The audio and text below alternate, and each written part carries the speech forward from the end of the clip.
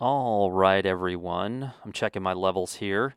Welcome to the latest edition of For What It's Worth podcast. I, off the top of my head, don't remember what episode this is, but 65 maybe?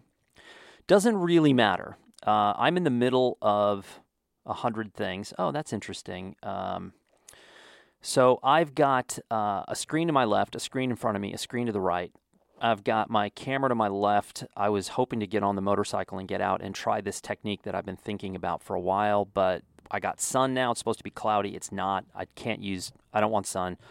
I need clouds, and I don't have anything officially for work until 7 p.m. tonight when I give a talk from 7 to 8:30 tonight, which I will do from the van because I don't want to torture everyone else in this house and make them, hide or be quiet or anything. So I'll be doing that from the van. So I had a couple of minutes. I'm uploading question and answer film 41, which probably go live later today. That's my third film this week. None of them are particularly good, but 3 films this week. I've been trying to crank and just get into sort of a flow with filmmaking and just learning like one small new thing per film. And So that's it, man. I am here doing this podcast, and I had a couple of minutes, and I thought, you know what? I'll bang out a podcast. I think I got some good material this week, some good, fun material. But before we go any further, I just got off the phone with someone, and I want to provide a public service announcement. Before we get to who is this for, who the hero of the week, and the goat of the week, and then all the points, I want to do a public service announcement, and I mean this in all seriousness, which is rare because most of what I talk about on here is not that serious.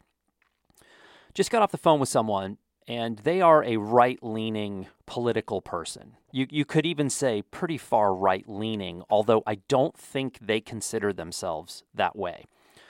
So we're in the middle of this conversation, and this person starts referencing a story that immediately I say to myself, this seems a bit off.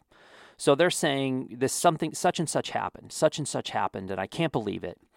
And they are basically veiling it in the sense of, well, this story was real, and I can't believe it happened, and it's just embarrassing. It's embarrassing for the Biden administration, and I just find it embarrassing for them, right? Which is complete passive aggressive. She doesn't find it embarrassing at all. In essence, what it is this is solidifying her and her point of view. But the story itself seems very far-fetched to me. But I'm polite. I say, that's interesting. I've never heard of that story. Can you tell me more? Well, it's official. It was reported. It's official. It's a real story. I said, really? So, quote, it's reported. And I said, do you remember who the source was? No, but I saw it. It was, and then, I know it was somewhere because I saw something or I read something or, it was reported. It was official. So as I'm talking, I go and I Google search it. And there's 2 sources that pop up, Fox News and the Washington Times. Now, I knew this person was very familiar with Fox News, but I said, do you know anything about the Washington Times? And of course, no, never even heard of the Washington Times, which is kind of incredible in itself.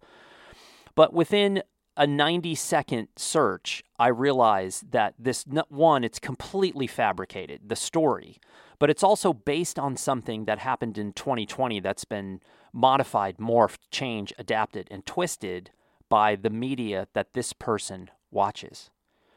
And so is it my rule in life? Is it my job in life to correct this person? No, because I don't think there is any way for me to correct this person or even share anything that would get them remotely to change their view, not only on overall topics, but on this topic, just this tiny one small thing.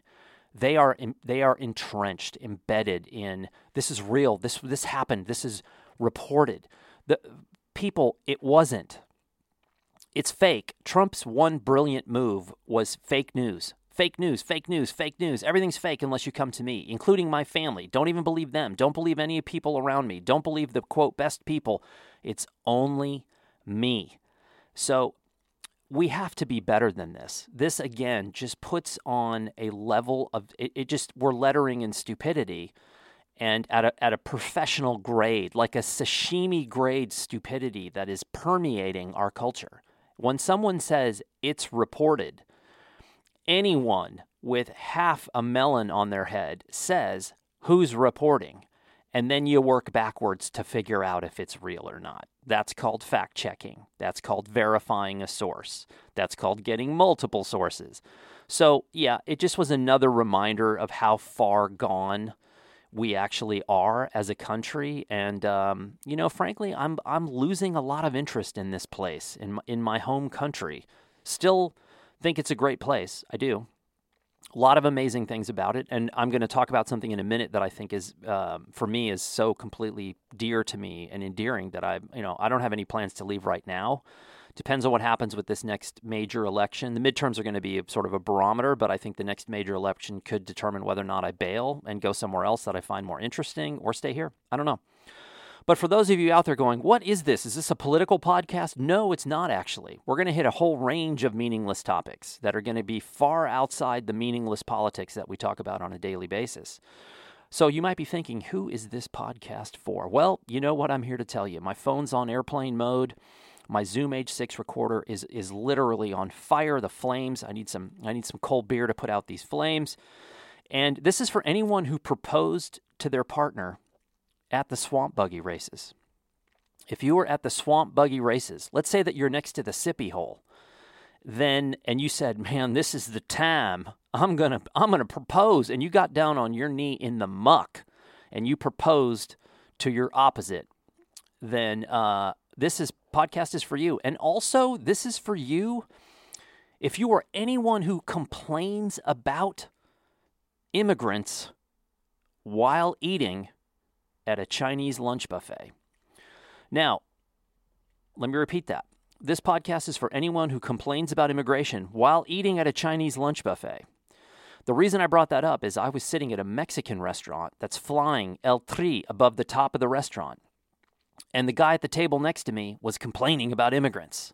And I thought, you know what? Doofus doesn't see the irony in this. I don't think he would have ever crossed his mind once that his favorite chimichanga was probably made by an immigrant. And yet here he is spouting his immigrant views in public at a restaurant. Again, dumb.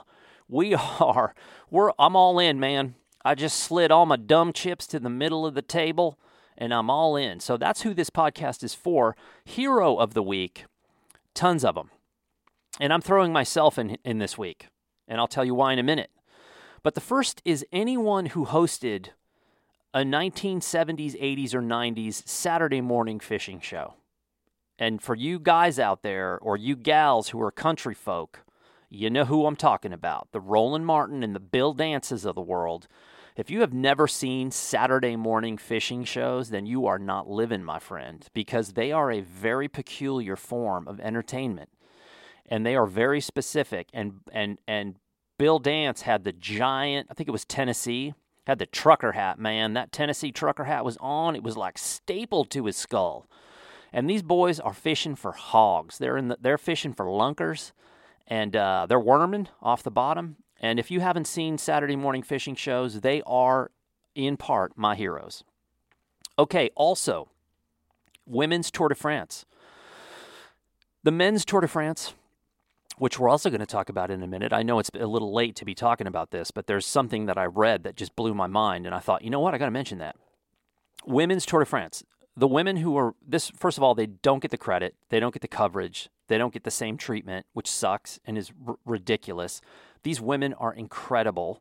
Their riding is incredible. Their bike handling is incredible. And this, you got to check it out. So anybody who finishes the Tour de France is a hero in my book. And the women who won, and I don't remember her name, I think all three of the top three placing women were from Europe, which means they don't exist because I'm an American. Just kidding. And also the women's team for England for winning the Euro Cup. I know that for you Euro types out there, you Euro trash, that soccer game is life. It's oxygen. It's O2. And I get it because we have our own stuff here, like swamp buggy racing. For every soccer game, we got a guy in a garage in Ohio building a 20,000 horsepower floating tractor. And that's how we roll here. And also Vin Scully, who was the broadcaster for the Dodgers for literally something insane, like 60 or 70 years. Vin Scully had a very, very distinctive voice. To anyone who was in the Dodger Nation, Dodger circles, this guy was an institution to say the least. And baseball broadcasting is an art form. I don't care if you hate baseball. That is an art form. And I don't listen to baseball on the radio for the most part. I was not like a disciple of Vin Scully. I know who he is. I'd heard him many, many times on the radio, but that was not really something. I don't watch a lot of baseball. I don't listen to a lot of baseball. But he was an institution, and he finally passed away. And last hero of the week, we're going to stick with sports. And if you don't consider fishing a sport, well then F you and get off of my podcast, because it's definitely not for you. Fishing is a sport. The last hero of the week is Serena Williams for just saying, I'm done. Like, my life's going in a different direction, and I'm leaving now. Bye, see ya. I'm over it.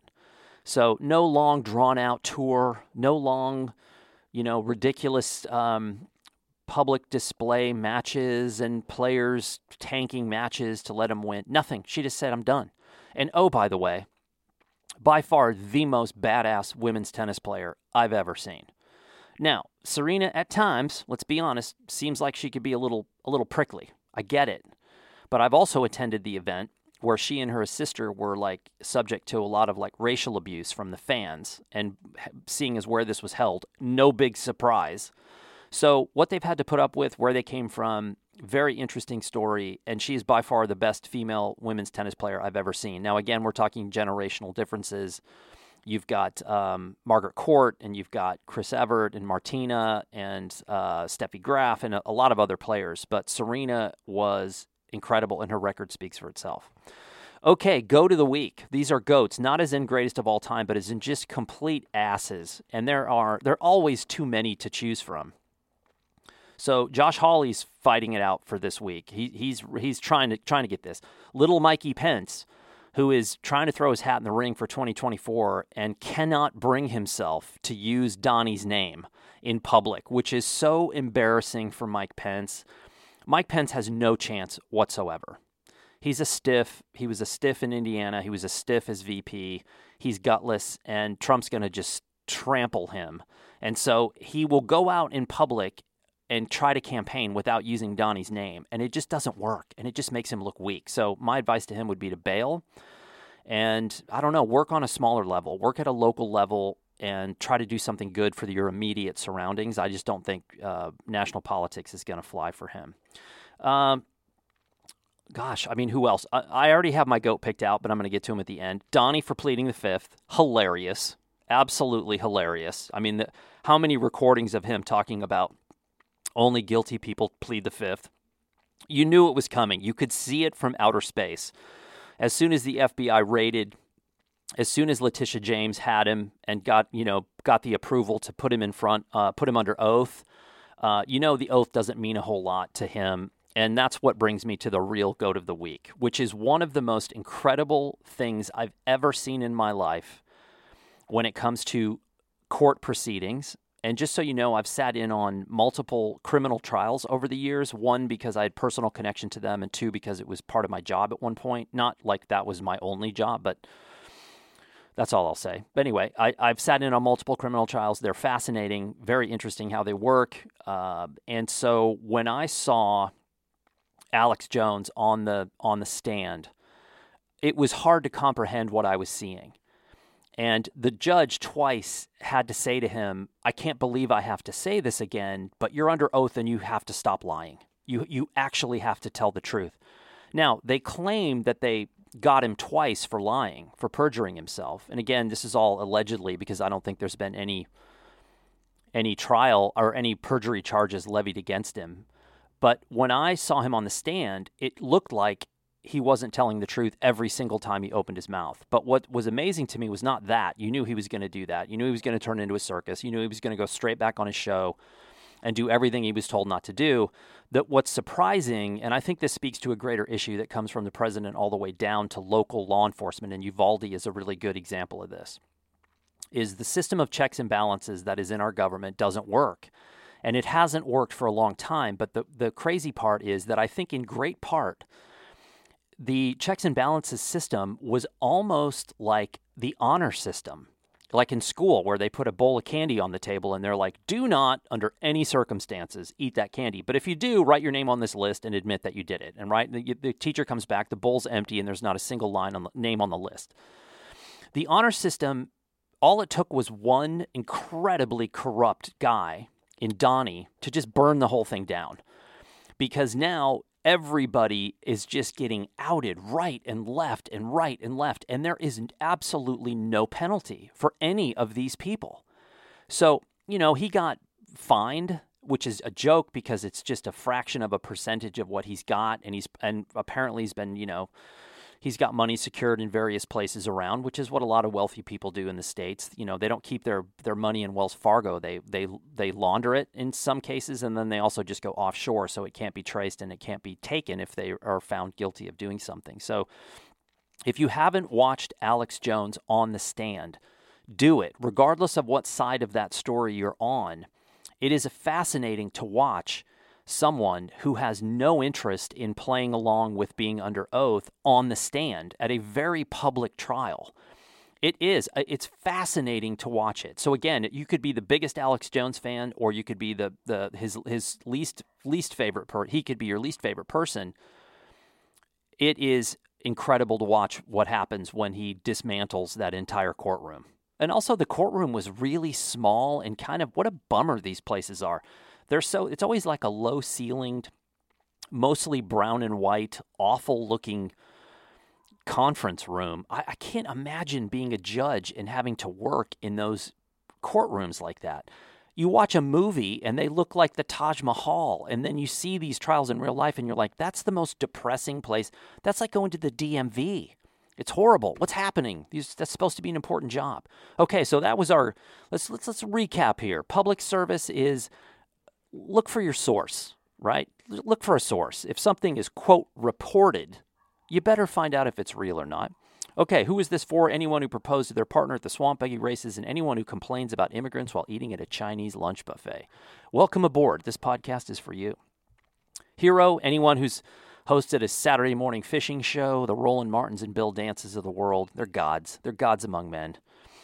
Women's Tour de France winners, women's English soccer team for winning the Euro Cup, Vin Scully, myself, which I'll get to in a minute, and Serena Williams. And the GOAT of the week, it was Josh Hawley fighting to the death with Mike Pence and Donnie pleading the fifth. But the one who rocketed the cream of the week was Alex Jones. Absolutely incredible performance in the courtroom. Just dominating. Posted a picture of the judge on fire. That's the kind of spunk. That's the kind of attitude I want to see in my person that's being criminally charged. Okay, point number 1 of the week. My Patreon site is gone. I might have mentioned this before. I don't think so, but I'm mentioning it now. I briefly toyed with Patreon because several people asked me if I would do it. People that wanted to financially support what I'm doing online, which is embarrassing. Not for them, for me, because I just find that weird. But I was like, I know a ton of people use Patreon. I don't know anything about it. I should at least get it, use it, learn about it, and then decide whether or not to keep it. So I did, and I deleted it. Patreon is a pretty amazing thing. It really is a cool platform. And if that was my only thing, let's say that Blurb went away and I only had YouTube, I would probably start Patreon again, and I would be able to spend, I would get back 85%, 90% of my time, and then I would be able to do things specifically for the Patreon people who are supporting me. So I did one thing. I gave away a camera bag, and I said, look, you guys are on here. So I did a random name selector and gave away a camera bag. But for the most part, I was like, I just don't have time to maintain this group of people, and I feel like I'm neglecting them, and I feel like I'm taking money for no reason, so I shut it down. I may do the same thing with my Discord server because, again, I don't have that much time to give towards it. And the Discord thing is really interesting. I think that's another really viable platform. And if you have time to invest in it, you could build an absolutely mind-blowingly good community that has none of the nonsense of Facebook and Instagram or Twitter or anything else where you're dealing with advertisements and all of the different culling of your feed and what you see and who sees what you post and all the nonsense that people keep putting up with. And the crazy thing is I had a conversation with someone, very intelligent person, and they were talking about Facebook, and I said, I'm sorry, I made a decision not to use those platforms. I don't like Mark Zuckerberg. I don't believe in the platforms. And they said, well, the people I have to deal with, they're on it, and I'm never going to get them to change. I'm sorry, that doesn't work for me. That doesn't work. You create your own network, and if they won't come, screw them. Then they're not in your circles. Build a circle of real people on your own platform at your own time, and stop using these idiotic networks that are tearing apart society and cultures around the world. And if you're looking for a better source of misinformation, you will not find anything better than Facebook. And by the way, if you're complaining about Trump and still using Facebook, you're an idiot, because they were in great part one of the reasons why he got elected. And so all my lefty friends, all my lefty snowflakes out there who think the world's fair, who are still using Facebook and complaining about Trump, it is moronic. It's ironic as well that you haven't put those two things together. So enough is enough, and move on, which is what I did with Patreon. Okay, number 2 point of the week. We got to talk Shark Week. Now, this is like the 35th year of Shark Week, which seems crazy. It doesn't even seem like cable television has been around for 35 years, but apparently it has. I was misinformed because it was, quote, reported, and I got it wrong. So, Shark Week. Now, I'm interested in sharks. I'm in saltwater, at least here in Maine. I'm in saltwater pretty much every day. Everyone here is terrified of sharks now because of all the white shark sightings, all the way from the Cape up to central Maine, where there were 2 sightings last week, and then someone got killed last year. And there's tons of white sharks now surrounding the Cape, and people are terrified. I've spoken to them, people that said, I don't go in the water anymore. I only go up to my knees. People are really worried about white shark attacks here. And, Mr. Whitey, the white pointer, is definitely not a shark that messes around. Even if you get an exploratory bite, that's often enough to take you out. And by the way, if you haven't seen the footage of the shark attack off of Sydney in February of this year, if you were ever not afraid of sharks and you see that footage, which is graphic to say the least, warning before you go searching for this, it is insane what you are seeing in that film. That's enough to make you never get in the water again. But, the sharks are just doing what they're doing, and this guy was in a bad spot, and he's wearing a wetsuit, and he's in seal country, and, 2 and 2 makes 4, and he is no longer with us. It's a brutal, brutal, brutal thing.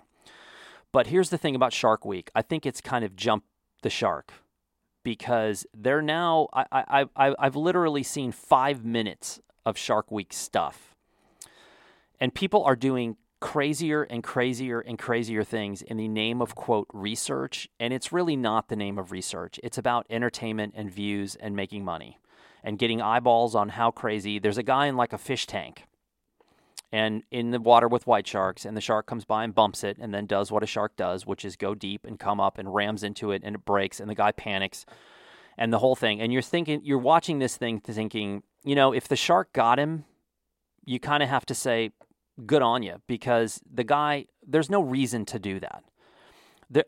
Tell me what part of research that's benefiting. That is done for television and done for getting people to watch the channel. And I feel like every time I now watch Shark Week, I see something dumber and dumber and dumber. I saw another thing with a robotic shark where the sharks were circling it. And of course, we got to film this from the air and with the drone and in the water and the boats. And the people who are talking are like, no one's ever done this. No one's ever done this. No one's ever done this. And it's like, well, I'll tell you why. Because it's really stupid. And there's no point in it, and there's no scientific value. And you're doing it because no one's done it and you think it's going to get views. So I think this is going to end in death for someone during Shark Week. Somebody's going to finally do something so stupid that someone dies, and then they're going to have to walk everything back. That's my point of view right now. And again, sharks are interesting and cool. And Shark Week does have, good stories and interesting researchers. And there are people out there in the world doing their best to study, understand, and protect the sharks. And I get that. I love that. But I also think that television and social media has driven us off the edge again when it comes to Shark Week. Okay, point number 3, and the reason why I am the hero of the week. It's done, people. It has been done. A phone call was made. There was dialogue. There was a credit card produced and a number dictated over the phone. A down payment was made for, drumroll, a 2023 Honda CRF-L 300 rally motorcycle. Dun-dun-dun. It's done. Put a down payment, put my order in. These bikes, like everything else in the world, are incredibly hard to find. They are incredibly hard to get. There's few scattered around the U.S. They are way far away from where I am right now. You're looking at another $500, $600, $700 to ship a bike. I didn't want to do that. I wanted to get a new bike, not a used bike. And I finally put a down payment in, and so I cannot wait. I'm sort of silently obsessing about getting this bike. I will probably most likely sell the Yamaha TW200, which is a very, very, very hot bike. They're impossible to get. Everybody wants them. Bikes that are 30 years old are still selling for half the price of a new bike, and new bikes are selling for over asking price. I've had multiple people pull in the driveway here in Maine and ask to buy the bike from me, but I'm going to keep it at least for a while. My preferred methodology here is to sell it to my brother so that we keep this in the family, and then I get the Honda. I don't need two motorcycles, and I can't imagine teaching my wife how to ride. She's a Boston driver. It will not end well, and so I don't really want her on a motorcycle. Even though the T-Dub is really just an off-road motorcycle, it's okay on a small road, but anything over 50, 55, and you're not very happy on that bike, there's no windscreen, and it vibrates like crazy. It's just not built for that. So it's better than some small dual sport bikes, but it's still not that much fun when you're going that fast on the bike. So the Honda is a 300 instead of a 200. It has a real suspension, although suspension that comes on the bike is total crap and is probably going to have to be replaced. All these bikes have a tragic flaw. Every Protagonist does. But the Honda has a 4-gallon plus fuel tank, which means over a 200-mile range. It has suspension. It has digital readouts. It's got a windscreen. It's a 6-speed. It has great reliability. It's liquid-cooled instead of air-cooled, which is very important to me in a place like New Mexico. And it's got great track records. And everybody, even the hardcore dual sport guys, seem to love this bike. Everybody universally hates the suspension. So my guess is 2024, 2025, they are going to fix that part of this bike. But as of right now, it's going to be what I get. And I'm assuming at some point I'm going to have to replace that rear shock because apparently the one from the factory is a joke. But anyway, it's coming. I am so excited about this. I've been riding bikes for most of my life. But I've never had a bike that I can do the distance like this off-road safely and entertainingly. Because the last bike I had a 600 V-twin Honda dual sport called a Transalp. I rode that for 3 years. It was a great bike on the highway, on the road, but it was so heavy when you got it off-road that it was, if anything was loose, sand, mud, whatever, it was a handful, and the bike was really heavy. The Honda is much, much, much lighter. It's much more of a street-legal dirt bike, but it's also got the long-range tank and the fairing and everything else. So Honda really did their work here. Everybody I know that has the bike likes it. And even, again, most of the reviewers who are hardcore ADV guys who are, merciless in their assessments, people love this bike. So, and it's not crazy expensive. That's the great thing about these bikes is they're not super expensive. They're considered very affordable dual sport bikes compared to like the Yamaha Tenere and the, a lot of the other bigger bikes, Africa Twin and the BMW GS bikes. The only other comparable that's twice the size and a lot heavier is the KLR 650, the Kawasaki, which is a great bike. And if I was doing a long tour, like where I was on the road a lot more, that would be a bike that I would consider. But off-road, again, it's much, much heavier than the Honda. So I am so stoked to get this, and I don't quite know what to do with myself, but I've got a long time to wait. It's not going to come until January at the earliest. So I'm jonesing, man. Okay, point number 4. I'm still reading the bio of Oppenheimer, the book that won the Pulitzer about Robert Oppenheimer, the physicist who ended up being instrumental in the development of the atomic bomb. Very interesting character. There is so much to learn about Oppenheimer, and also he's a very motivating, inspirational guy. Not to say without his flaws. Definitely was a flawed human being. But also a couple of things about him that I absolutely love before I get to the point of this point. Oppenheimer was incredibly well-rounded and well-read. He was a physicist, but there were people who were better at physics and better at math. But Oppenheimer had an uncanny ability to connect everything from literature to history to poetry. He was a huge poetry fan. Literature, history, poetry, physics, math, culture, society, psychology, all of it. Later in the book, about 400 pages in, you talk to this guy who was trying to place like students at schools and colleges in the U.S. This is back in the 50s, and he went to Oppenheimer to say, look, I've got a couple of savants in the physics world. Where do you think I should place these guys? And so Oppenheimer told him.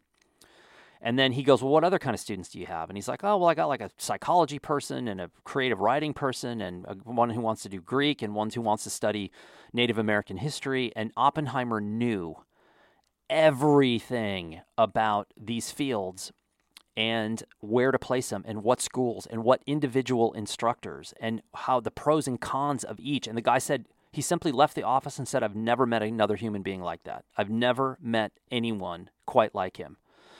But there's one thing about Oppenheimer and myself that we have in common. Maybe more. Curiosity, obviously. He spoke like 7 languages, which is not me. I barely speak one and sort of a little bit of, Te amo, Mexico. I speak a little bit of Spanish, but it's pathetic. Oppenheimer spoke and could read in like Greek and Latin and everything else, so I hate him for that. But curiosity, yes, but also this intense love and fascination with New Mexico. And the first time, and he had a ranch up above Cowles, and he would ride horses. He would spend 3 or 4 months a year out there. It was a very Spartan place. I don't think there was running water. There was an outhouse. And he would invite all kinds of people to go out there. And they would do these horseback rides for like 10, 14 days at a time. They'd ride from Cowles up to the Colorado border and back through the Pecos Wilderness and over the Sangres. And he had this absolutely crazy, intense love affair with New Mexico. And that is in part why they ended up at Los Alamos for the lab.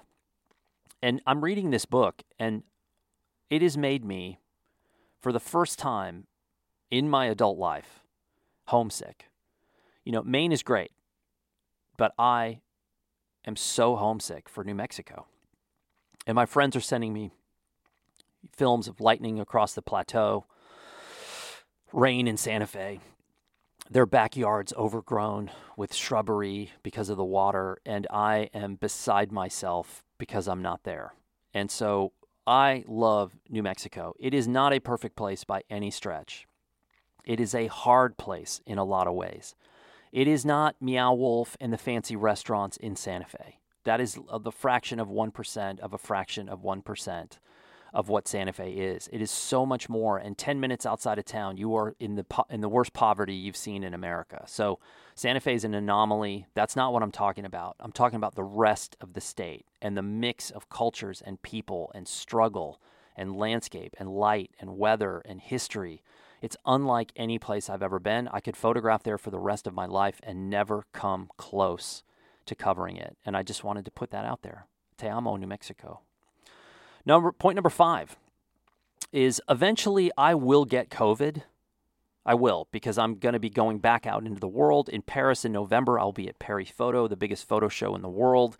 I'll be at Polycopies, which is a parallel show running about books, photo books, and I'm going to be doing probably meetups and stuff. I'm going to get COVID. I just don't think there's any way around it because no one else is wearing a mask, and I can wear a mask to a certain degree, and then I'm going to have to interview people, and at some point that mask is going to have to come off, or I'm just going to be around people, and the viral load's going to be high enough I'm going to get COVID.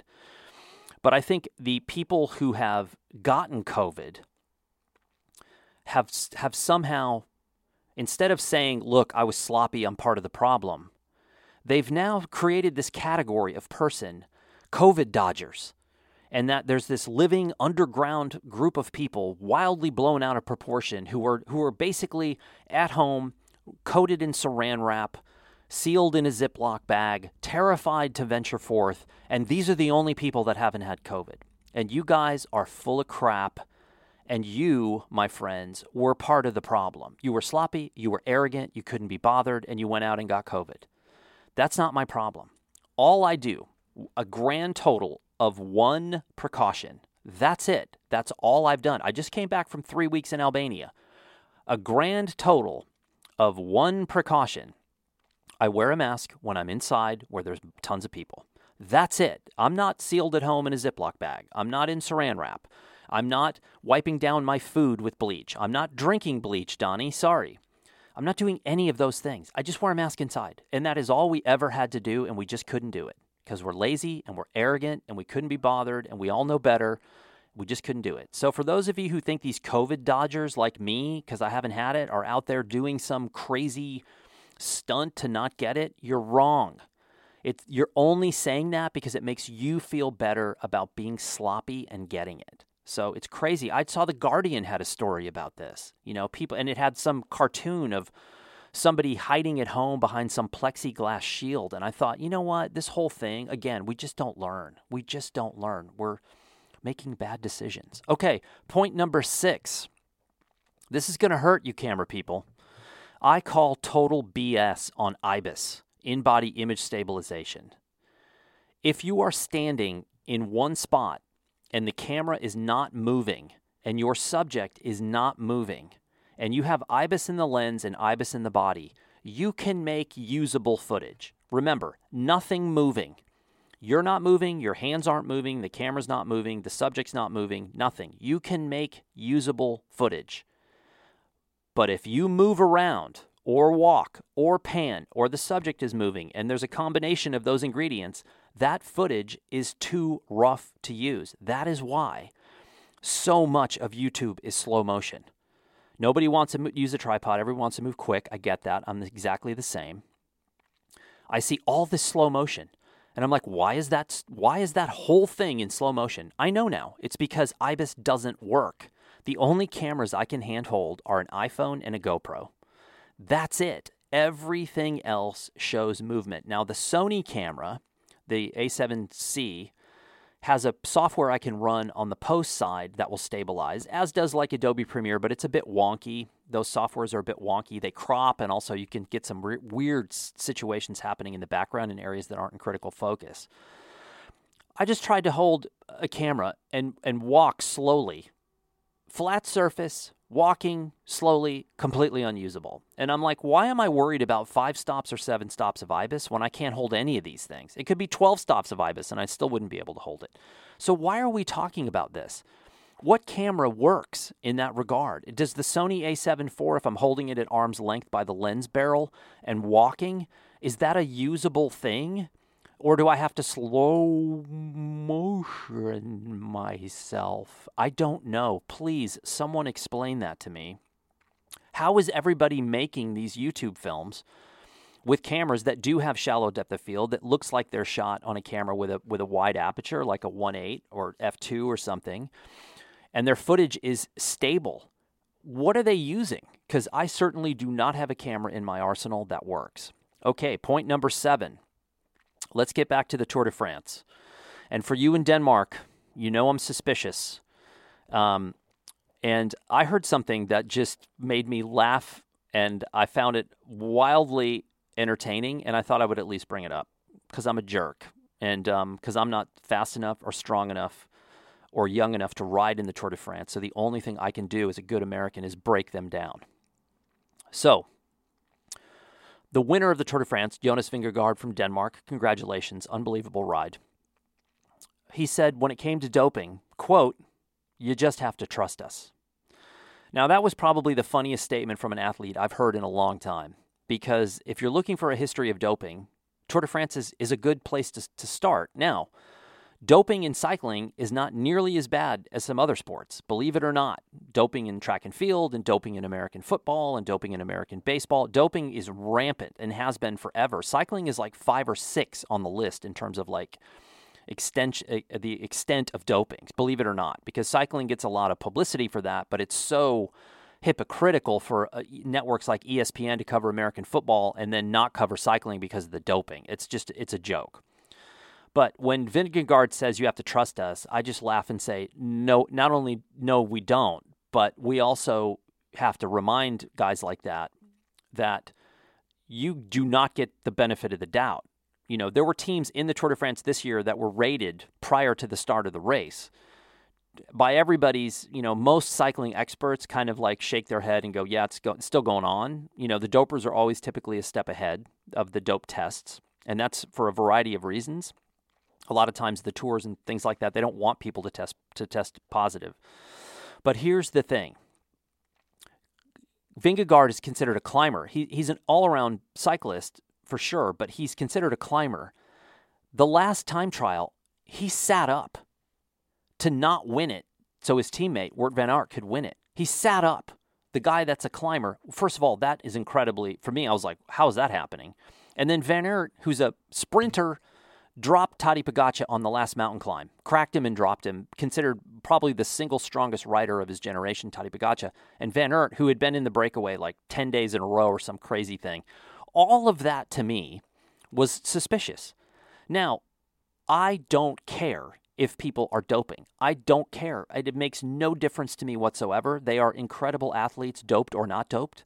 I love the sport. I love the event. I love everything about it. I could care less. But here's the one wrinkle that made me think that they have even less credibility than they did before, which is how the Tour de France handled COVID. This is the story that never got the play, but how many people tested positive? A ton. How many teams were decimated, including Pogačar's team, decimated by COVID? My guess is a lot more riders had COVID than they wanted to admit, and because they were still feeling okay, they rode. Now, there were certain riders who tested positive and were still allowed to ride that day because apparently their viral load was very low. But according to certain sources, which seem pretty relevant sources, they were purposely not testing correctly for COVID, because if they did, too many riders would have had it, and the race would have probably not looked like it did. So half of Pogačar, his team, was gone because of COVID. All these people are around, even though they're trying to separate him at the rooms at night. This is such an infectious disease. He was losing riders the second half of the tour, he was losing riders like every day. Just one or twosies here and there getting dropped off the team because of COVID. Chris Froome, COVID out. Tons of riders. And there are stories about people saying they were not testing correctly because they knew it would blow the tour apart, which is what happened to the Tour of Swiss a few weeks prior. That race was really decimated because of COVID.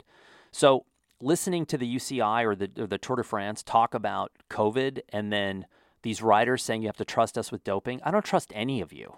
There's too much money involved, and there's too much competition and ego and history. And, if you win the Tour de France, you're a national hero forever. Lance, maybe not a national hero anymore, but most people who are cyclists, he's a divisive figure. I don't care that Lance doped. I don't. You knew he was doping. If you didn't know he was doping, it was because you didn't want to know he was doping. And so he got a lot of people on bikes, which I've mentioned many times before, to me outweighs the fact that he cheated and was a doper. I just don't care because, it's just a bike race. Point number 8, politicians have to stop pandering via religion to American voters. I mentioned this in a film. I'm not going to go into it depth here. I just wanted to reemphasize it here. I'm so sick of politicians dangling their fake religion in front of us, trying to get us to vote for them because of their religion. It's embarrassing, and we're getting clumsier at it. It's Trump with his Bible upside down, Trump being interviewed, and someone saying, tell us about Old Testament or New Testament. And he's like, I don't want to get into it. Tell us about your favorite scriptures. I don't want to get into it. And it's clear that he's never opened the book in his life. And that is just embarrassing, and yet it still kind of works because for whatever reason, people get into those camps, but I think we need to end that. Okay, point number 9. I looked up the top 100 free books. Top 100 free books. And if you think we still have hope in this world, don't look up this list. Do not, all caps, underlined, italics. Do not look up the top 100 free books, because what you're going to find is young adult romance novels, books about Jesus, and maybe one about the Dalai Lama. 99% of them are young adult and romance novels. So this kind of explains a lot. It kind of explains how we got where we are. it's not good. The list is like, you're going through the list and you're like, oh no, oh no, oh no, for the love of, oh no. And then, oh, okay. And then, oh God, no, no, no, no. So I think what we're reading is, it's foreshadowing to where our future is. I knew when I wanted to read the Oppenheimer biography, I would have no problem getting it. I knew I just walked down to the local library here in Maine with a library card from 52 years ago that wasn't mine, and I knew I'd walk out with the Oppenheimer biography. Because when I'm at the beach and I find those rare people who are not on their phones, which is very, very, very, very few people, and I look at what they're reading, it's mostly, oh no, oh God, no, oh, don't read that, oh, why are you reading that? And I just want to bring that up. Point number 10. I think the media's coverage of heat is a bit over the top. Is it hot? Yes. Are we setting records? Yes. Many of these records that we're breaking were set a long time ago. 40s, 50s, 30s, back in those time frames. Back when they were, the advent of keeping records began, a lot of these records were done a long time ago. Now, don't think for a minute that I'm a climate denier, because I live in New Mexico. I grew up in Wyoming. I lived in Texas for a long time. Doesn't take a real genius to figure out some things are changing. And oh, by the way, if you've taken a look at Lake Mead or Lake Powell, for that matter, you might see some change. Or even the Rio Grande or the Chama or the Rio de los Pinos, any of those. And you'll see, wow, kind of skimpy here. So I'm not a climate denier, but I think the media finds something that riles people, and that's all you see and hear, forever. Like it's August. If you're in Texas and it's August, you will be miserable. It will be near 100 degrees every day. That's it. So I think we've kind of overdone it with the stories about heat, and I think the problem is now it doesn't work. That story's dead. It's over. People are like, everything is climate change, climate change, climate change. And then the deniers and the right-wingers out there that are like, this isn't real, oh, well, it's just hot, all this stuff. So I think we should stop, tone it down, just do the statistics. That's it. Just give me the stats. Just give me the forecast, and they're wrong on the forecast 99% of the time. It's amazing, amazingly consistent. Okay, point number 11. I was at the beach, and I saw a couple, and they had a surfboard, a skimboard, a cooler, 2 chairs, a sunshade, towels, fins, a shower. They had multiple beach games, and they had a full clothing rack of beach clothing. They had bocce ball, and all of it was color matching. And all they did was shoot selfies nonstop. They were there the entire day, shooting selfies in front of all these objects, and they never used a single one. Let me repeat that. There was a couple. They had a surfboard, a skimboard, a cooler, 2 chairs, a sunshade, towels, fins, shower, games, beach games, I can't stand beach games, clothing, and bocce ball. All of it color matched. And all they did was move from object to object to object, shooting selfies and then conferencing with each other and then looking at their phones and looking at it. And you could just tell, Instagrammers. I so wanted to call in an airstrike. That's all I could think of, is if I had powers, if I had a radio with pilot-to-pilot comms, and there was a stray jet out of whatever airbase, and I had to call it in on my own position, I would have done it. It was a 4-hour crash course in the demise of our society and culture that these people, first of all, had bought or been loaned or traded or whatever. And it reminds me about something that I heard the other day. And then I have one more point, and that's it. The other day I was at a gathering outside, no mask. I shook hands, I hugged. A couple of people kissed me on the cheek. I didn't get COVID. I wasn't thinking about COVID. I wasn't afraid of COVID. I was not in a bubble. I was not bubble boy. So I'm at this party, and a woman I don't know looks at me and says, I really like your channel. And I was like, uh-oh, what does that mean? And then I realized, oh, she's talking about my YouTube channel. And she's like a marketing person, I think. She goes, yeah, I really like it. she goes, the problem you have is that you're too honest to be an influencer. And I was like, that's the greatest thing I've ever heard. She said, you are too honest to be an influencer. And I thought, again, that 100 free book list pretty much is foreshadowing a sign of the demise of humanity. And that quote from this person, and I was like, that's the best thing I've ever heard, is that, you know what, you could do this, but you're too honest. So unless you get a little bit less honest, you're probably never going to have success at this. And I thought, well, I guess I'm never going to have success, but I thought it was hilarious. Okay, last point. I'm still searching for a camera. I know. Calm down. I'm still searching for a camera. I don't feel like... So I had this daydream the other day that someone was like, oh, we're sending you to Peru. You're going to work on this project. Here's the story. We need you to shoot it, write it. I was like, great. Again, daydream. This didn't happen and this never will happen, but I'm daydreaming. And I'm like, okay, this is remote. It's going to be hard to get there. It's going to be cold. It's going to be raining. It's going to be high elevation. There's going to be, there's going to be heat on the way there. I've got to be super light. I'm going one camera, one lens. What is it? And I'm like, in my head, I said, I don't have it. Don't have it. I'm not shooting motion and I'm not shooting stills in motion and all this and GoPros and all that. Nope, I'm taking a still camera and I'm taking my notebook. And that's it. And I'm like, I don't have the camera. It's certainly not the X-T2, which is my daily camera now. And it's not the X-T4. That's a camera that I find strategic for certain things that I do, but it's not a camera I'm in love with. In fact, if I never used it again, I would probably not think that much about it. And again, it's a great camera. The Fuji stuff is fantastic. It really is. And for the price point, I don't think you can find anything better. It's not the Leica Q2 because it's a 28, and that's not my lens. It's not the Fuji X Pro 3 because the sensor's a little small for me and it's not full frame.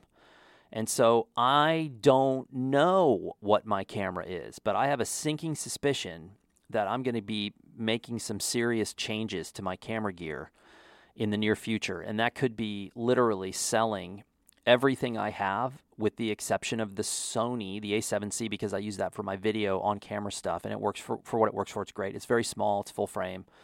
And it shoots 4K, it shoots 1080, it looks great, and I have two lenses for it, the 21.8, which works great for the on-camera stuff, and a 55, which I've used once, maybe, because I don't use that camera for a still camera. I should have never bought the 55. I don't particularly like the Sony lenses because there's no aperture control on them. The menu systems are too complex. I don't like the lack of dials on the top.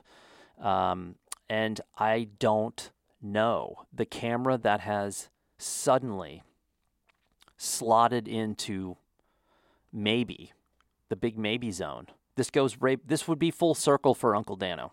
This would mean Uncle Dano, full circle, no longer has to even make pictures because, it's like a baseball player signing a contract for one day at the end of their career. They played 20 years for the Mariners and then they sold out and they went to 7 other teams in 5 years. And then at the end of their career, they're like, I'm done. I'm washed up. I just want to retire with the same team that I started with. And they sign a one-day contract. And that happens all the time. This would be like that for me because I started with a screw mount Nikkor mat and a 35. And then I had a Nikon N2020. That was my first camera that I bought. And then I had FM2s and F3s and FE2s and F4s and F5s and F6s. And so I used Nikon for a long time. And so this would be Nikon. It would be the Nikon Z8, which is rumored to come out, would be like a Z9, but in a small body. Not with maybe all of the features, but when I look at that Z9, which is too big and there's way too many buttons on it for me to ever figure out. But I love the size of the Nikon Z8, and it's not out yet. There's just, all these crazy people doing films about what the rumors are. But I know that camera would be just uber capable. And apparently, again, it has some sort of incredible IBIS system, which tells me I can't handhold it. Shoots 120 frames a second or some, it's way too over the top.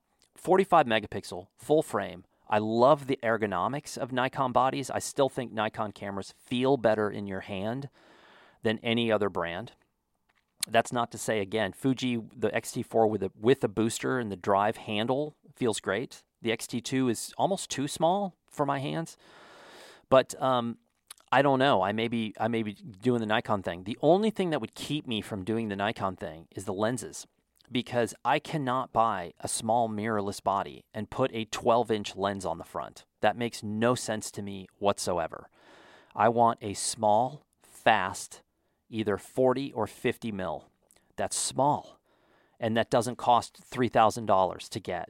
I just want that, and I don't know if they make that. I know they make a 40 f2 pancake, but it's probably not considered like a super serious lens. It probably doesn't even have a lens hood, so those are weird. And then I'm sure there's a fast 50 that's probably super expensive, and maybe there's a poor man's 50, like a 50-1.8 that I could get that would work. But anyway, it would keep the package small. I just want small, people. That's all I want. And that's it. We're coming up on an hour. We've come to the end of yet another podcast, For What It's Worth podcast. I appreciate you tuning in. These are random topics, none of which are that really important in our daily lives, I'm sure, except for that first point about checking your sources, man. This whole misinformation thing has become it's professional now. We got a whole league, we got teams, we got logos, we got all kinds of stuff, and we're all playing for some team or another. And it's time we ended this nonsense. So I'll be back.